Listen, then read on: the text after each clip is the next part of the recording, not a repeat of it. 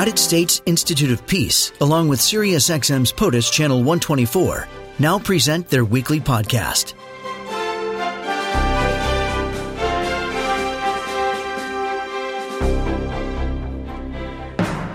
We've also been watching very closely what's been going on in Hong Kong. President Trump non-committal.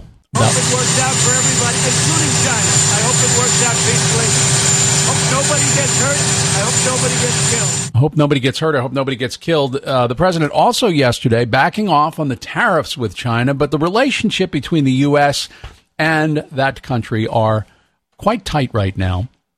The relations in a state of, as it's been described by some people, in a state of free fall, not since before President Nixon went to Beijing in 1972. Let's get perspective from Jake Stokes. Jake is the United States Institute of Peace Senior Policy Analyst for China. He's the one who wrote those words, and he is joining us tweeting at Jacob Stokes. Jake, welcome back. Thanks for being here today. Thanks for having me, Tim. Just in general, the U.S. and China right now, I mean, this tariff war seems to be the example that most people are pointing to. What is the challenge right now? Is this a Donald Trump, Xi Jinping fight? Is this something more serious than that? Well, there are a number of challenges, but one of the challenges is that China has this sort of basic credibility problem. Going back a couple decades, there's been a string of violated agreements that the U.S. and China agreed to earlier, and then China later backed out of. So this relates to Hong Kong. It relates to territorial disputes in the South China Sea, on hacking and cyber theft, and about certain parts of the World Trade Organization. So because of those agreements being violated, it's going to be hard for U.S. and Chinese policymakers and leaders to come to new agreements and then to be able to keep those agreements over time and really build trust. There's been a sense that China can outweight the U.S., at least wait until after the election next year. But President Trump took some action yesterday. Was that a blink on his part, or how would you characterize that? I think my sense is it was a step intended to revive the negotiations with the Chinese without fully stepping back. One of the challenges here is it's not exactly clear what the goals on either side are.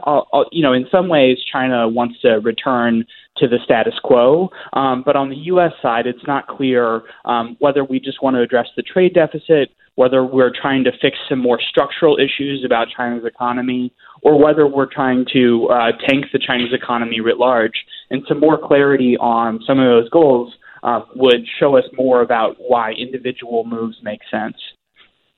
It's not just about the tariffs, Jake.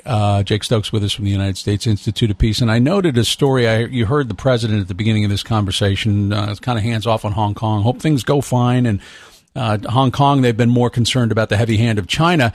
And a report yesterday, a spokeswoman for the foreign ministry in China claiming that recent comments from Mitch McConnell, the majority leader in the Senate, and Nancy Pelosi, the Speaker of the House, have been designed to incite chaos in Hong Kong. What do we make of those accusations? That's kind of, I think that's really nonsense at the end of the day. Fundamentally, the people in Hong Kong are trying to secure their rights that they've had as residents of that city, for decades now. So that's really what this is about, is people trying to protest and petition their government for their own rights. Related to President Trump's tweets on the topic, in the sense that he didn't really want to take sides, certainly not the sides of the protesters in Hong Kong, primarily because he's focused on these economic issues and wants to maintain enough of a relationship and leverage that he can put that towards the economic negotiations and trade negotiations rather than try to push on Hong Kong. The worry about that is, without a warning from the U.S. president, that Chinese President Xi Jinping might act more forcefully than he otherwise would have because he expects fewer consequences. So I think that's the risk. There is one other question, of whether or not this is a sort of a prelude, if you will, from China, because it seems very similar to what had happened prior to Tiananmen Square, the language being used, et cetera, and that is that they are sort of setting the stage for more aggressive action to quell demonstrations in Hong Kong or any pushback they get.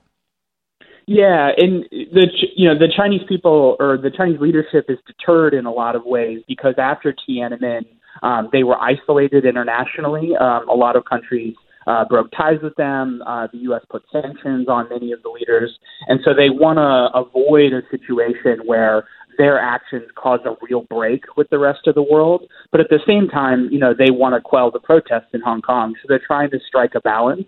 But as the protests, carry on for months and weeks at a time, the leadership in Beijing is going to feel more pressure and try to act more forcefully. And that's what you've seen over time, including the signaling that they've had by amassing forces on their border with Hong Kong. Again, we have Jake Stokes with us from the United States Institute of Peace, senior policy analyst for China. And again, much of the conversation has been focused on the trade and tariff war between the U.S. and China. But this sort of integration of China into any conversation about North Korea, has China been sort of decoupled from that conflict between the U.S. and North Korea now, or are they still a part of that broader conversation? Yeah, you can't. It's really impossible to decouple China and separate China from the North Korea conversation. They share a border, and at the end of the day, 90% of North Korean trade goes to China. China support, gives them oil and other essential commodities that keeps the North Korean state alive and functioning, even if it's functioning poorly. And so there's no way to deal with North Korea without China. Now, that doesn't necessarily mean we have to give concessions to China so they'll give concessions to us on North Korea. But it's important to understand the China factor in that problem. Back to one other question before we wrap up, and that has to do with, as you characterize in your piece, China with its mounting trust deficit because of its broken promises to the United States and several other countries. China, typically in the United Nations, when it comes time to weigh in, a lot of times they will say, we're not going to get involved in this because this is not our business. We just withdraw from this. And with their mounting trust deficit, who would you call their allies around the world? I mean, unless it's just a united against the United States in a particular case. But do they have allies that you would look at as strong allies for China? China doesn't have allies in the way we think of them in the United States, but they have, sort of partners in seeing the world the same way. And primarily that's Russia, that's North Korea, it's Iran to some extent, and Venezuela in its own way. But really, at the end of the day, the U.S. alliance network is the thing that gives us a major advantage over China in the world. Is President Trump's strategy, are his tactics toward China working, or are they going in the right direction or not, in your estimation?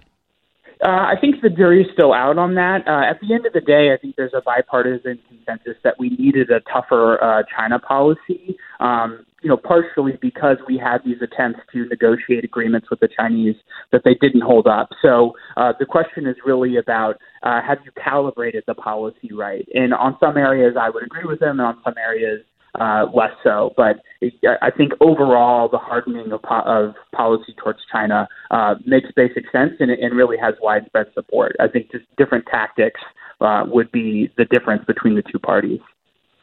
Jake, thank you for joining us this morning. I really appreciate it. Thanks for having me.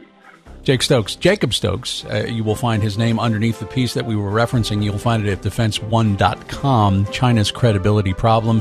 Jacob Stokes, Senior Policy Analyst for China at the United States Institute of Peace. You'll find him on Twitter at Jacob, Jacob, Stokes, Stokes.